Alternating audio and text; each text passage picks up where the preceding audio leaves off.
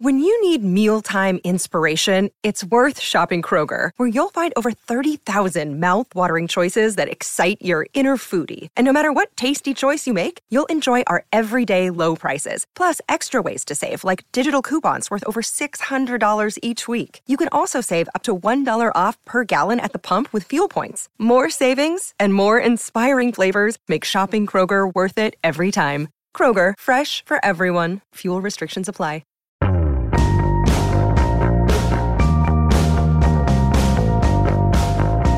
Hey, I'm Brian Hyatt, and this is Rolling Stone Music Now. Today we're going to be talking about Taylor Swift, but we're not going to be debating her new album and what it's going to be about and whether there's a backlash and all of that. We're actually going to leave that alone. Well, mostly alone. Instead, we're going to be talking to Rob Sheffield. Hey, Rob. And Brittany Spanos. Hello. Hey. Hey. And we're going to be talking about a list that Rob Sheffield has made. It is a list of every single Taylor Swift song, pretty broadly defined. And there's 115 songs on the list, and Rob has ranked every single one. Because his brain can work that way, I would find that extremely difficult. I would still be doing it. I would never stop doing it. I can't even do it. And it's a really powerful list in some, because what you come away with is a realization, first of all, that Taylor Swift made a Christmas album.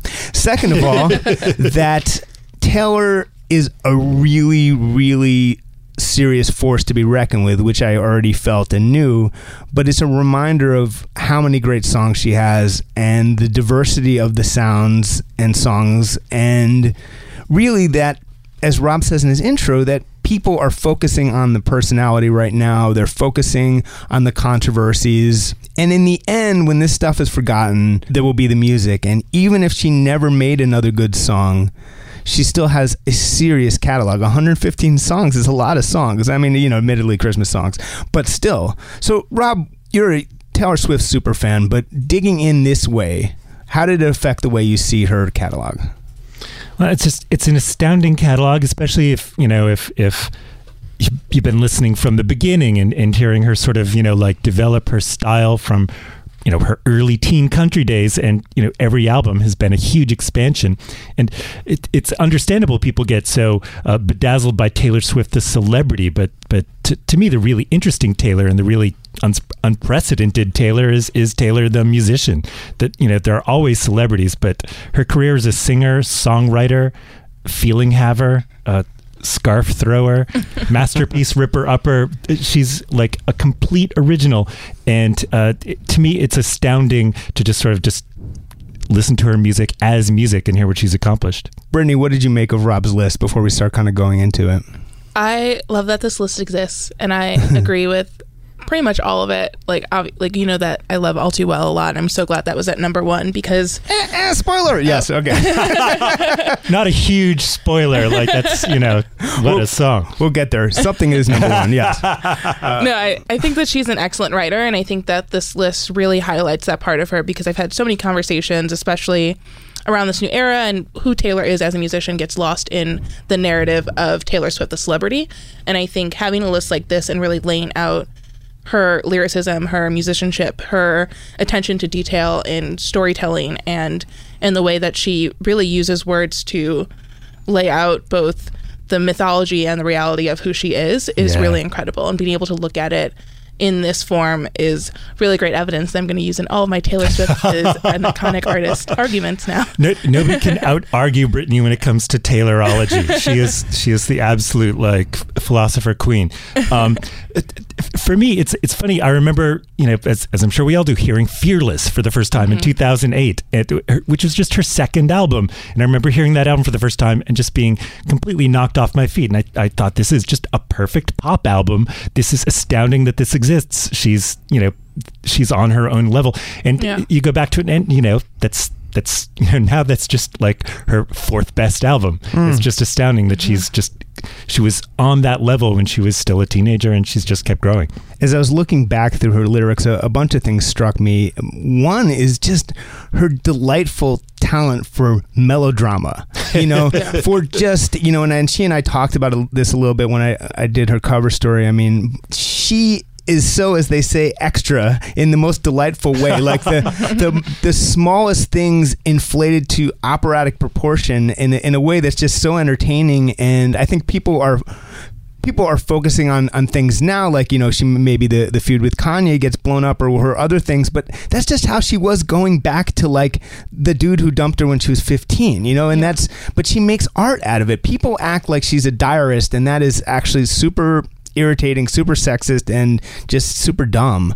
But I'm not going to start ranting. Let's start. It's true that people condescend to her as a musician. I feel like she does not get her due as a musician because they're so, again, understandably distracted by her as a celebrity. But like Brittany, your theory about her and Carly Simon is really brilliant. Yeah, I think that when it comes to Taylor, she knew that she was going to become such. I mean, she probably didn't realize the tabloid level that this would become, but she really played it up in a way that was so smart and really brilliant. I still think she's like probably one of the best pop strategists of the new millennium. And I feel like she's turned Carly Simon's You're So Vain into a lifelong career where she's not going to fully reveal everything. Like, we're all going to make these assumptions. Like, we're going to assume that this song is about, like, one song's going to be about Katy Perry, another song's going to be about Harry Styles, and we're going to keep assuming that, but she's never exactly going to confirm or deny our assumptions. And so we're just left guessing and left deciphering, and I think that's so brilliant. And then what you get is you're just unlocking these incredible stories and lyrics that are there already. Yeah. And you're just spending your time trying to figure out who You're So Vain is about. I mean, I think it's genuinely possible, in fact, probable that, for example, like songs about Jake Gyllenhaal will be famous long after Jake Gyllenhaal is famous. that may end up being very much the least thing about some of these songs. No one's going to care, 10 years from now. All around the world, at this moment, all around the world, teenagers are listening to Joni Mitchell records that she made, like 40, 50 years ago. And none of them know or care who, Last Time I Saw Richard is about in real life. People are coming to these songs fresh because they tell a story that anybody can hear themselves in. And so it doesn't really matter who Joni Mitchell wrote those songs about. And, eventually nobody will remember or care. Yeah. The answer is always someone from the cast of Full House, anyway, no matter what. So let's start at the bottom of the list. Number 115 on Rob Sheffield's list of the greatest Taylor Swift songs of all time, which means this is his pick for the worst Taylor Swift song of all time, is a song you may have heard of, Bad Blood. Bad Blood is the worst Taylor Swift song of all time, Rob. Worse than Santa Baby, the next one. So why is Bad... I never contemplated Bad Blood as bad. It just sort of is there. It's not my favorite Taylor Swift song, but it's catchy. Why is that the worst Taylor Swift song? To me, it sounds really grating. It doesn't sound like it's up to her songwriting standards. For her to sign off on a lyric that rhymes, "We got problems and we haven't solved them," in a chorus, that sounds like a first draft by her standards. That's usually not where she leaves a song. Yeah. Do you agree that it's her worst song, Brittany? Yeah, I definitely... You said that with real contempt. I was thrilled when I saw that was the last song.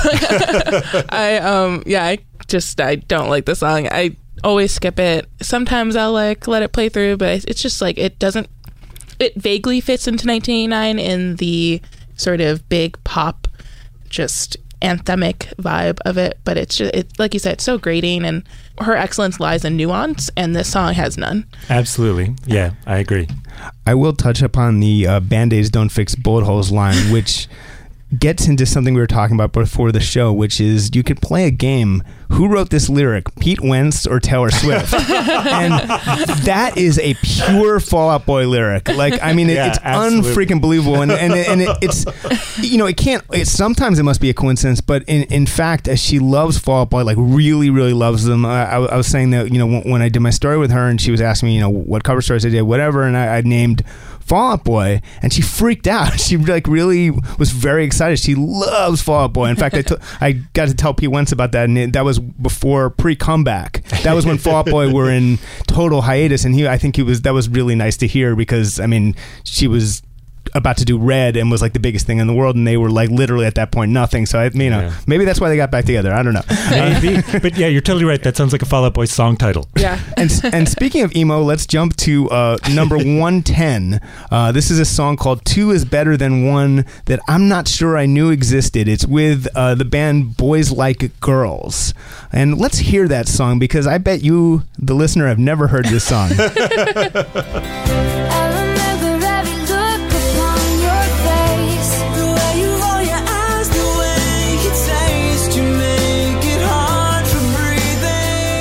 Rob, that song, in your opinion, is better than Bad Blood? Okay, it's fine distinctions once we get to the bottom. That song is really like,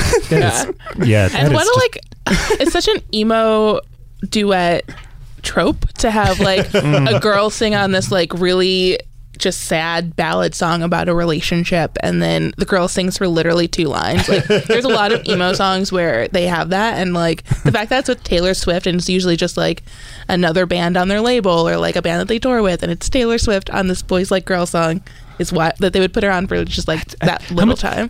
Boys Like Girls, like, how much cred do they have for the sort of hot topic-y? None. Really? Because it seems like this is 2009. She's already like, this is post Fearless. Like, she's already one of the world's biggest stars. When Boys Like Girls was around, I was very Warped Tour, and they were too pop for me. So that is a very strange curio in the Taylor Swift catalog. I don't even know if it's in her catalog. I'm sorry to bring it to your attention. Yeah, Brian. no, she, first of all, she loves the idea of duets with dudes. Very few of them work out. Weirdly, I'm not a huge Ed Sheeran fan, but I actually think she and Ed Sheeran sound good together. Oh yeah, absolutely. Yeah. But she likes the idea. She's waiting for the her proper male duet, her Lindsey Buckingham. Although I think the truth is she is her own Lindsey Buckingham actually. Truly. But but as Brittany was saying about You're So Vain, the sort of like the Mick Jagger role of like, hey, is that you can hear them singing background if you know that Mick Jagger sings on You're So Vain, but you have to kind of know he's there. And she likes that. It's weird in her duets with dudes how she usually plays a very supporting role, like Brittany said, singing like 2 lines, and you'd think that they'd be maybe a little more excited about having Taylor Swift singing on their song. Yeah, like, I'd rather have the little background from Boys Like Girls instead of just like have Taylor in the front. Yeah, you would figure Boys Like Girls would be like, Taylor, why don't you take the first verse and I'll just kind of harmonize on the chorus. Like, so just to stop briefly at 108 with Silent Night, where you say that she missed every single note in the melody, and that it must have been they were in a real rush to get the Christmas album out. I wonder if she even recalls making a Christmas album. The backstory of the Christmas album is really kind of fascinating, because you figure it's not hard to sing like 8 Christmas songs in a weekend. It shouldn't have been a hard record to make, and the fact that they did not go back and redo this Silent Night makes me really curious about how this album happened. I bet she's still pissed about it, honestly. I would be if I were her. I said we were going to not talk a ton about the new music, but we are at number 86, which is Look What You Made Me Do. And Rob points out that a lot of classic hip-hop feuds have inspired great songs. I always liked LL versus Cannabis, which is later. That was great. That might have been one of the last great, up until Jay-Z Nas, that was one of the last great ones. 99% of Your Fans Don't Exist was one of the greatest disses of all time. It was worth Cannabis existing for that like wonderful, wonderful beef. But this, it's funny that, because people are so hyped and waiting for a new Taylor Swift song, so when this song came out, people were, calculating like whether it was an atrocity or a catastrophe. Mm-hmm. It's just a Taylor Swift song that isn't very good up to her usual standards. Yeah. Weirdly, I've grown to really like this song. I really enjoy it. I forgot who pointed out, I think Jody Rosen pointed out, and he's right, it's super campy. And that's why I played it for Alice Cooper, who really liked it and felt that he could like reproduce. He had a lot of specifically on this show, he specifically said production ideas that he and Bob Ezrin would bring to it to make it a little spookier and campier. And it's her No More Mr. Nice Guy. Like, Brittany had like absolutely the best like argument on behalf of this song. Nobody can top it, where she argued that this is where Taylor is entering her supervillain phase, which if anything could make me like the song, it would be your argument about it. Yeah, I think that everything about the way that the music sounds, the promotion of Reputation, of the video. I mean, she is just like, this is fully evil Taylor. This is Bad Sandy at the end of Grease. Like, she's going to come out with a cigarette hanging out of her mouth, and what do you think about Stud? Like, that's what the album is going to be. So I think it's the song. I don't think it's going to be the whole album, but I think we'll see. I mean, this is totally theoretical, of course, but by the time you're hearing this, there may be more songs out. But I would bet that it's mostly the song or a couple songs, not the whole album. But we'll see. I do think, yes, she was being a supervillain. She was embracing the villain role and saying all the things that people were in sort of Eminem or a million other styles, just saying the things that people were going to say about her, about herself, especially in the video. And people don't want to give her credit for self-awareness. I'm not saying she's entirely self-aware. No one is. I'm not saying this song is perfect. I'm not saying this era is necessarily perfect. But people are so willing to read the worst into every one of her actions and art. Right now, it's a little bit nuts, including the absurd, I will just say this because I've said it on Twitter, the absurd accusation that she plans to release her album on purpose on the anniversary of Kanye's mom's death. That is ridiculous. It doesn't make any sense. Unless you assume that both she is the world's worst person and that she wants everyone to know for sure that she's the world's worst person because that's how serious her feud with Kanye is. And it also assumes that the whole album's about her feud with Kanye, which you already know is not true. It's so It just seems ridiculous. like there's something so misogynistic about assuming everything she does has to have some counterpoint with, like some famous dude who has a thing like against her. Yeah. So something I like about this song is the sort of as Brittany pointed out, within minutes of this song debuting, you pointed out that it sounds a lot like the Pierces, like the song they played on Gossip Girl at the prom in Senior One. I've got a secret, yeah. Which is a great song. It has that weird sort of carnival in a horror movie type of intro to it, and that song also has a very similar quality to it. That's what Alice wanted to play up. Yeah. He immediately was like, oh, you just need more dissonance under there and it would have been more spooky and campy. I mean, like, he was ready to get in there. That would be the greatest duet I want to hear. Yes. Yeah, no, that would be, yes. Number 67 is Innocent. And I don't particularly love this song. I think, and I don't think I'm alone, and I think that there's something in her effort to be empathetic. I think it's just the whole Kanye Taylor thing just is always uncomfortable. Like I just wish it had never happened, frankly, any of that. And she does too, and maybe he does too. I don't know. But in an attempt to be empathetic to him, it goes into a territory that I'm not totally comfortable with. I think it's a valiant effort, but it makes me a little uncomfortable. See, to me, this is it's a pretty good song that sounds good if you turn off the celebrity interpretation filter. Yeah. If you don't listen to it with preconceptions about the supposed premise of it, it's a good song. Also, you would never guess from the song itself that it's about this particular celebrity, since the person in the song has nothing to do with the celebrity it's supposedly about. I mean, he grew up. Maybe that's what bothered me. The guy in the song grew up on a farm catching fireflies. It's like no. Kanye never had that face. To me, this isn't even a song about him. But yeah. If it's not a song about him, I like it fine. How about that? I feel like it's one of those things where she kind of loosely alluded to the fact that she would be addressing the situation. And I think when people started to piece together the album, it seemed like the most logical. Because I thought Mean was about Kanye at first. And then I listened to it more closely and I was like, oh. Also, a thing about Innocent that I had to bump it down a few notches for this. Something that really drives me crazy about the chorus is when she says, it's not too late to come back after you lose your balance on the tightrope. And that's just the opposite of how a tightrope works. Do not go tightrope walking with Taylor Swift, people. She will get you killed. You lose your balance, you die. That's how a tightrope works. See, ask the Wallenda family. She was trying to get Kanye into a tightrope and murder him. It was all her plot. So you're listening to Rolling Stone Music Now. We are talking about Rob Sheffield's incredible list, ranking every single Taylor Swift song. We also have Brittany Spanos in the studio, and we'll be right back with a lot more.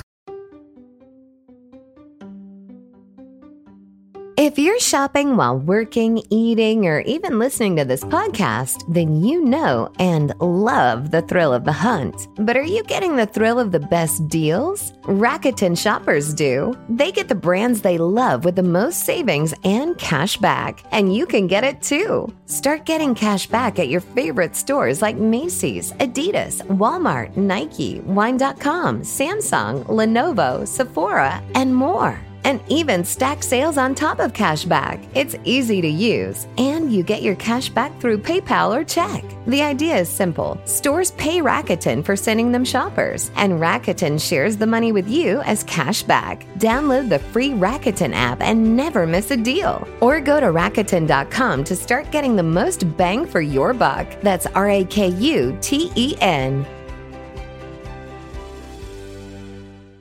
What's up, everyone? It's Reality Steve, your number one source for all things Bachelor Nation and reality TV. Every day, I'm giving you the behind-the-scenes juice and your info on all your Bachelor Nation stories, and also interviewing some of your favorite reality stars. My name has been synonymous with spoilers, but I'm so much more than that. Give me a listen. The Reality Steve Podcast, part of the Believe Network. Just search BLEAV on YouTube or wherever you listen.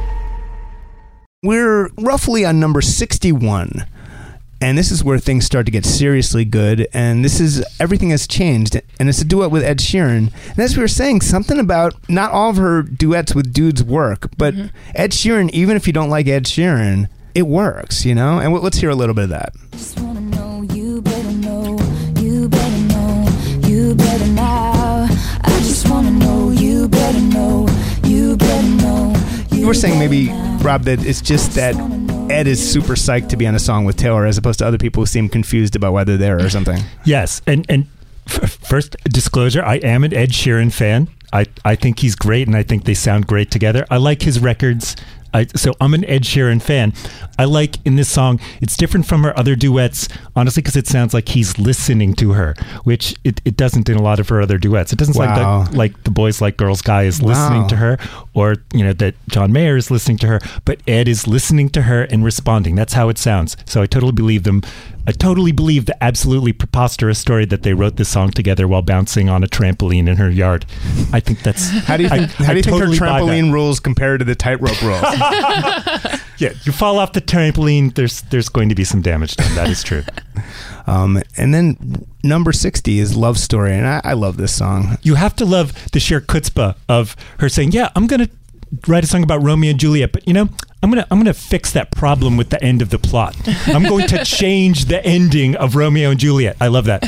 Like the Taylor version of Macbeth. Like they'll hug it out at the end.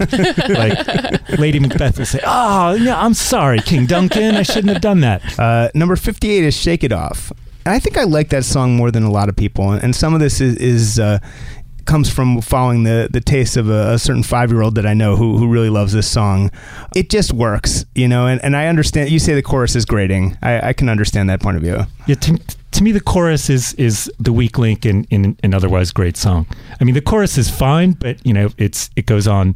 The verses of this song I really, really, really like. I mean, once we're in the 60s, I love everything. I mean, really, once you get into the 80s of this list, it's just like one good song after another. Yeah. But I like Shake It Off. It was a very clever introduction to the 1989 concept. And then number 56, Welcome to New York, which you defend against people complaining about it. And it did kind of set people off a little bit, didn't it? It's really funny, yes.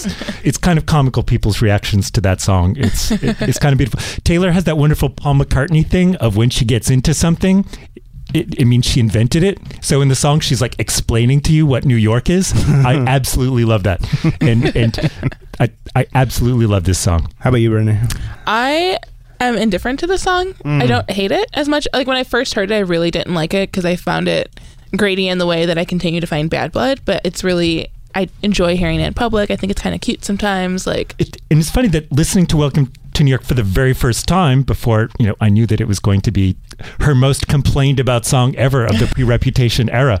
I thought what people were going to, really notice was the boys and girls part of the song, which gets at an aspect of New York music that is like very woven into the history of New York music. And it's funny that line got so really overlooked in the many conversations about everything that's evil about this song. For me, that line, as much as the actual sound of 1989, which was, and people forget, until 1989, there was a bit of country on Red, and there even was a version of We Are Never Ever Getting Back Together with like banjo on it that apparently someone said has been erased from the internet. I don't know if that's true, but there still was some pretense that she was sort of a country artist until 1989. So for me, that line was a semi-middle finger to country and a goodbye to country, like I am now Blue State Taylor. Yeah. It is part of the melodramatic, self-dramatizing thing that is, again, if you're a fan, delightful. Like, she's not just moving to New York, she's moving to New York like in a montage from a movie. You know, Yes. like I'm sure she was waiting for the montage to happen as she moved in, you know? It's a montage. It's a montage more than a song even. Yeah. Also, I love the whole premise of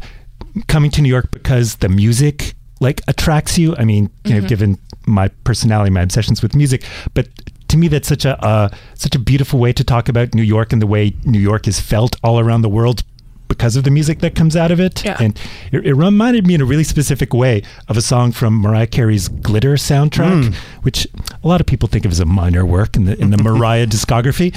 I love her version of Last Night a DJ Saved My Life on the soundtrack Yeah. of Glitter, Wow. where, you know, this is a girl on Long Island hearing this, you know, downtown trashy early 80s synth disco song on the radio and saying, yep, New York, that's where I want to be. There's something really beautiful about the way Mariah sings Last Night a DJ Saved My Life that reminds me of Taylor writing her own version of that with Welcome to New York.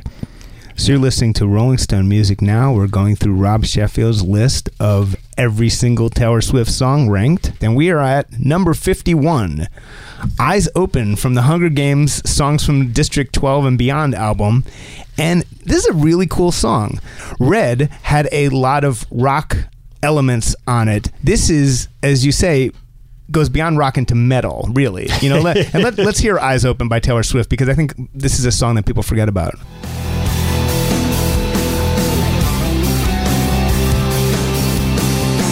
The tricky thing is yesterday we were just children, playing soldiers, just pretending, dreaming dreams with happy. Metal-y for sure, but really, I mean, there's a lot of rock Taylor, and we were talking again that Red is sort of underrated or overlooked as Taylor's rock album because it was also her move away from country into pop, you know. But really, when you listen to it now, a lot of it is like a Taylor Foo Fighters record. It's fascinating, a whole different thing. Very Springsteen-y record. It's Springsteen, again, like modern rock, Foo Fighters, you know. It's interesting that was the in-between, you know. And the other thing, I mean, I guess I should say, is my experience of Red is super weird because I was played like, oh God, like 5 tracks or something in her record label office before I interviewed her for the cover story. They wouldn't play me the whole album. And so for me, those 5 tracks, which included like a lot of the popular singles, really, I think maybe that's my excuse. It kind of really distorted my opinion of the album because it was a long time before I got to hear the rest of the album.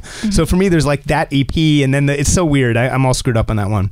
But anyway, Eyes Open, Metal Taylor, you like it? I like it. I like the song.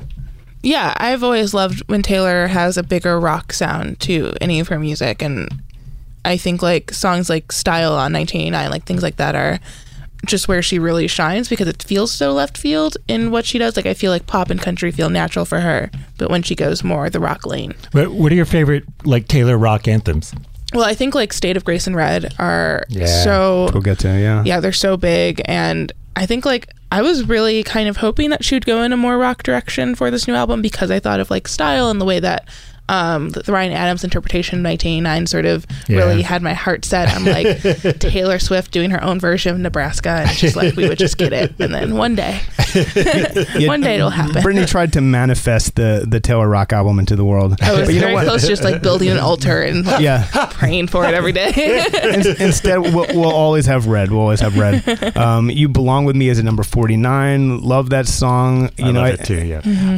And number 44 is a song called Ronin that I saw her first performance of, and I can't even talk about that song. It's about a sick little boy, and it's utterly devastating. I can't even talk about it without getting emotional.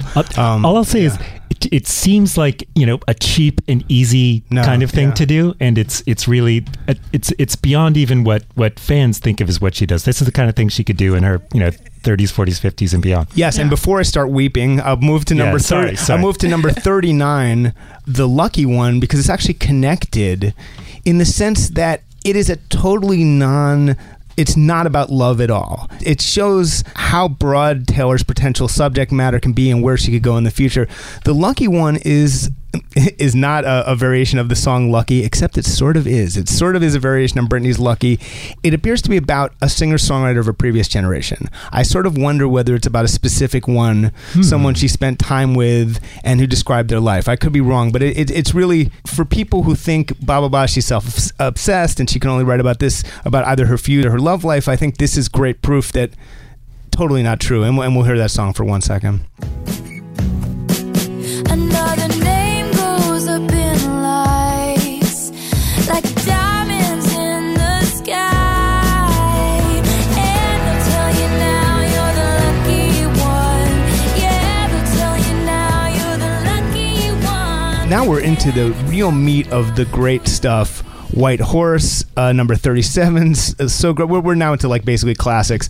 Picture to Burn is a really early one. And I mean, we didn't talk about something we talked about off the air, which is when you hear really early Taylor, the accent is striking. Yeah.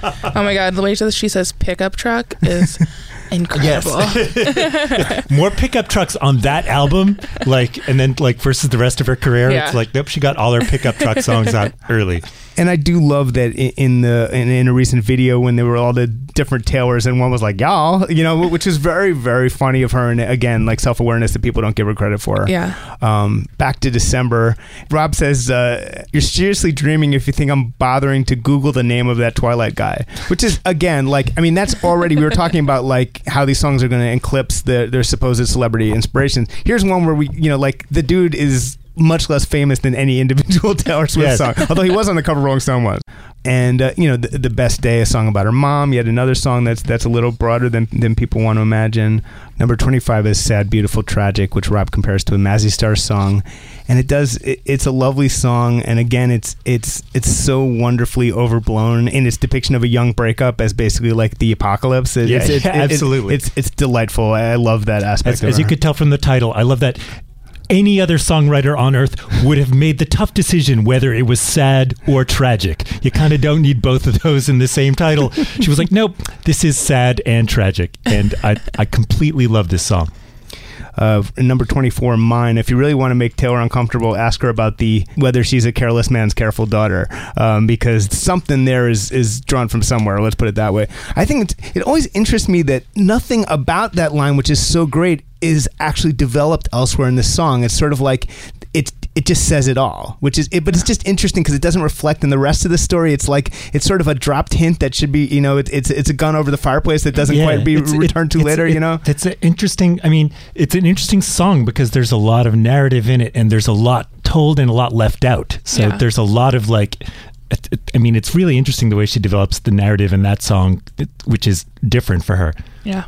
Also, I love how much that sounds like a Morrissey line. Totally. It's like, you are your mother's only son and you're a desperate one. It's totally like the Morrissey-Taylor connection goes so deep for me. I used to think that was like just a funny Robism, but actually in its, again, the whole thing of being like super extra, that really Morrissey invented being extra. So that is the thing. It's just, I find it so much more charming in Taylor is the thing personally, but and it's probably another reason why I love Hey Stephen, because part of me thinks it's about Morrissey, Stephen Patrick Morrissey. Let's go to number 17, State of Grace, and have and Brittany, you said that's one of your favorite songs. It is pretty cool. I love Red. I think Red is, I would count it as the best Taylor album. I'd agree. Yeah, and State of Grace it's just so, you describe it as like a U2 vibe, and it's got this big arena level, like you need to listen to it in an arena, and it's incredible. It just feels like so massive. Yeah. So let's jump to number 10. We'll get really into the top 10, which is a pretty powerhouse top 10 of pop songs. My God. Narrowing it down, absolute torture. Heartbreak was the national anthem. I was really, once you get up to like the 40s, it's like, it seems like every song should be in the top 10. So number 10, Our Song. And that was the song that kind of made you a Taylor Swift song. Absolutely. I heard that song and knew nothing about her, had no idea who it was by. I just heard the song and it completely knocked me off my feet. And I was even more curious about the songwriter than the singer. I was like, who has the songwriting credit on that? And I was like, oh, very interesting. Has the same name as the singer.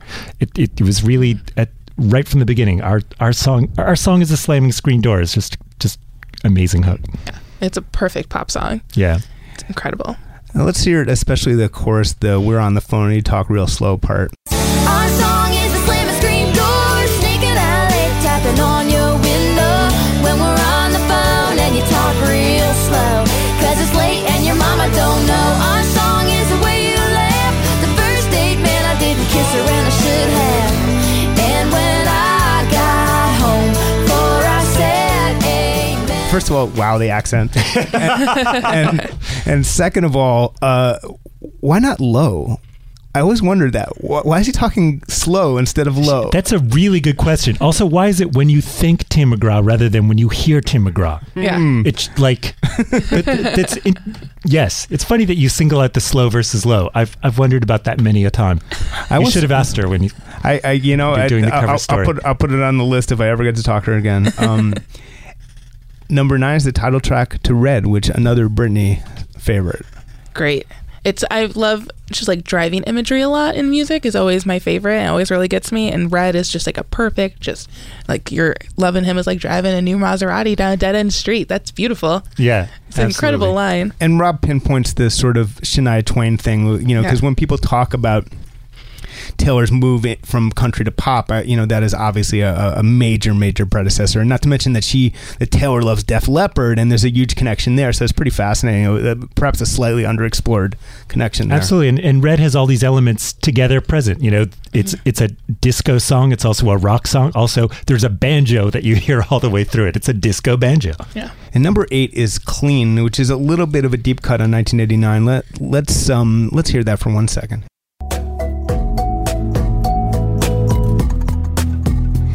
Drought was the very worst.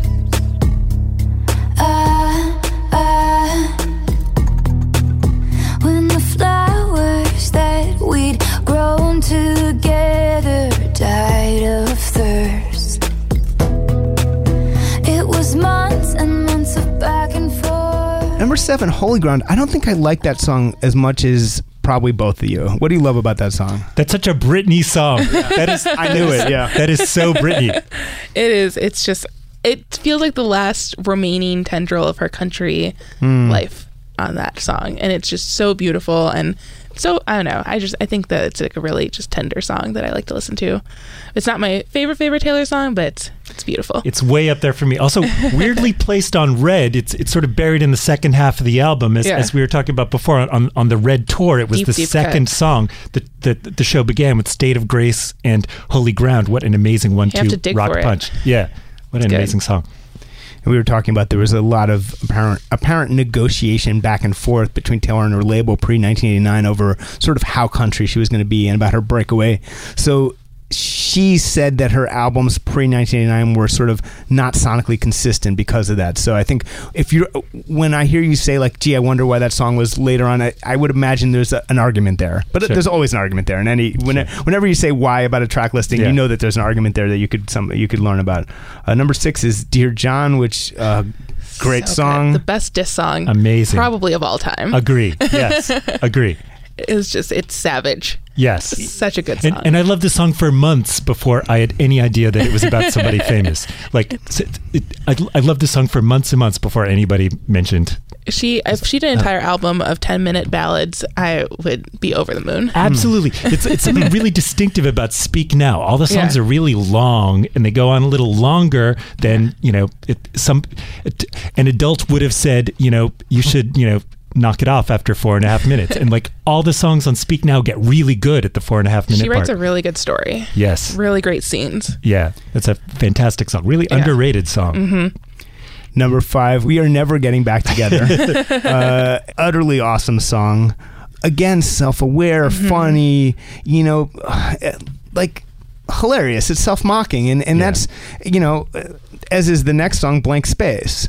Which is the height of Taylor self-mockery. Yeah. That video, I'm still astounded that it exists. Yeah, I'm like, Taylor Swift's videography is not always it's not like the best part of her career, and so you can forget a lot of her videos, but the Blank Space video is the first time I was like, wow, she is capable of making some like really excellent videos that just super meta, really just knocking down herself and also everyone's critiques of her. Yes. The slicing up when she, yes. When she stabs the cake and like the heart-shaped cake and blood comes out, incredible. And when she cuts the nipples out of the guy's shirt, yes. And I was like, very specific scissor work. That's a just amazing song and an amazing video and just, yeah.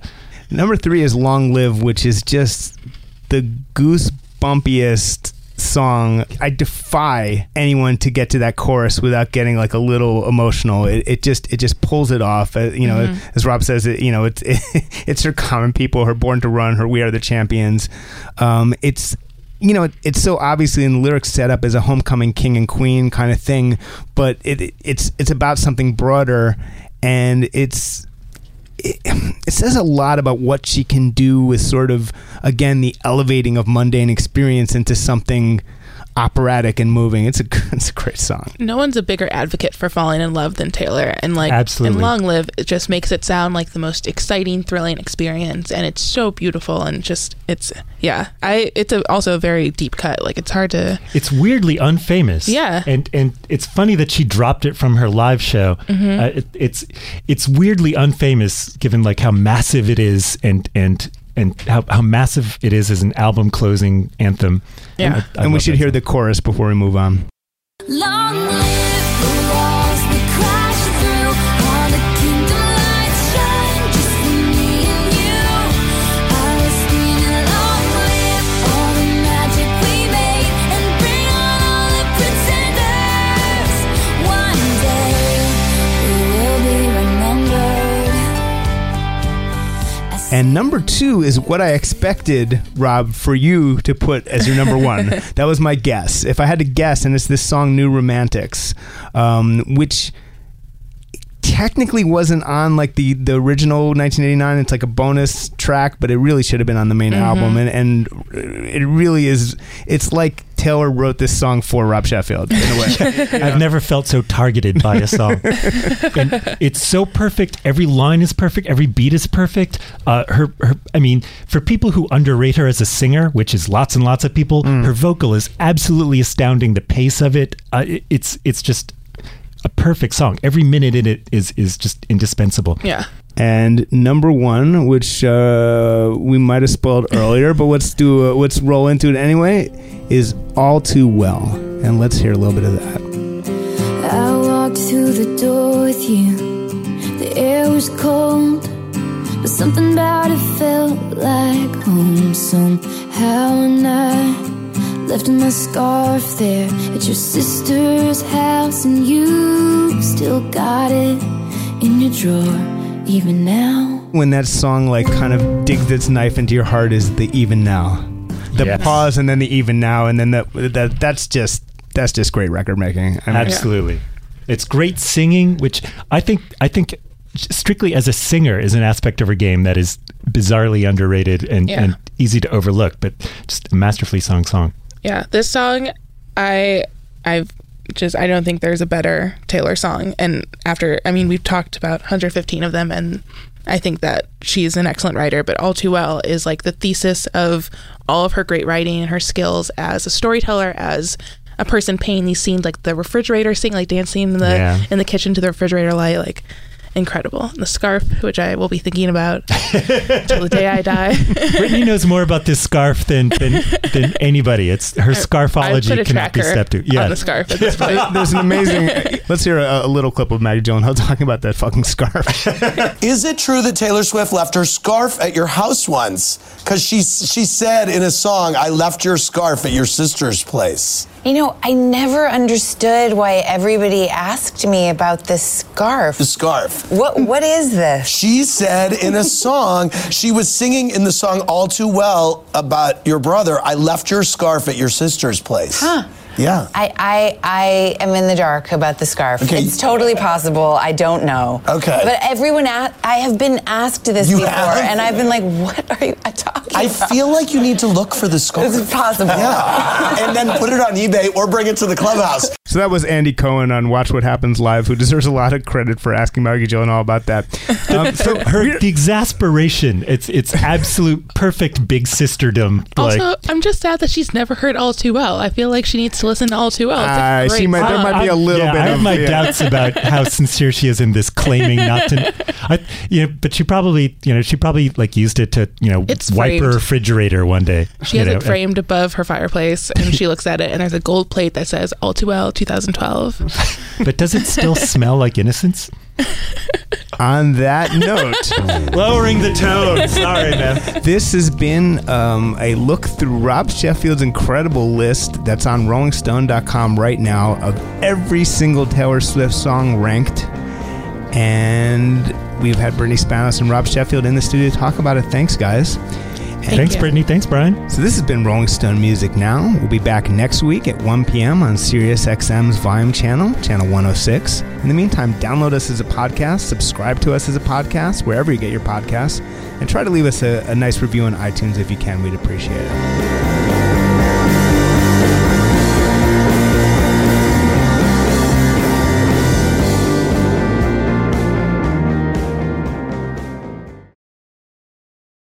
Welcome to Talkville, the ultimate Smallville rewatch podcast. Guest star Sarah Carter as Alicia Baker, although I didn't really work with her a lot. But Tom did, and they had some real big smoochy scenes. Yeah. Can we talk about that? Could there be any more sex? What was a 3-page makeout scene that just kept going? Good Lord, we get it. They have chemistry. Jump in now or catch up on any of the past seasons of Talkville on YouTube or wherever you listen.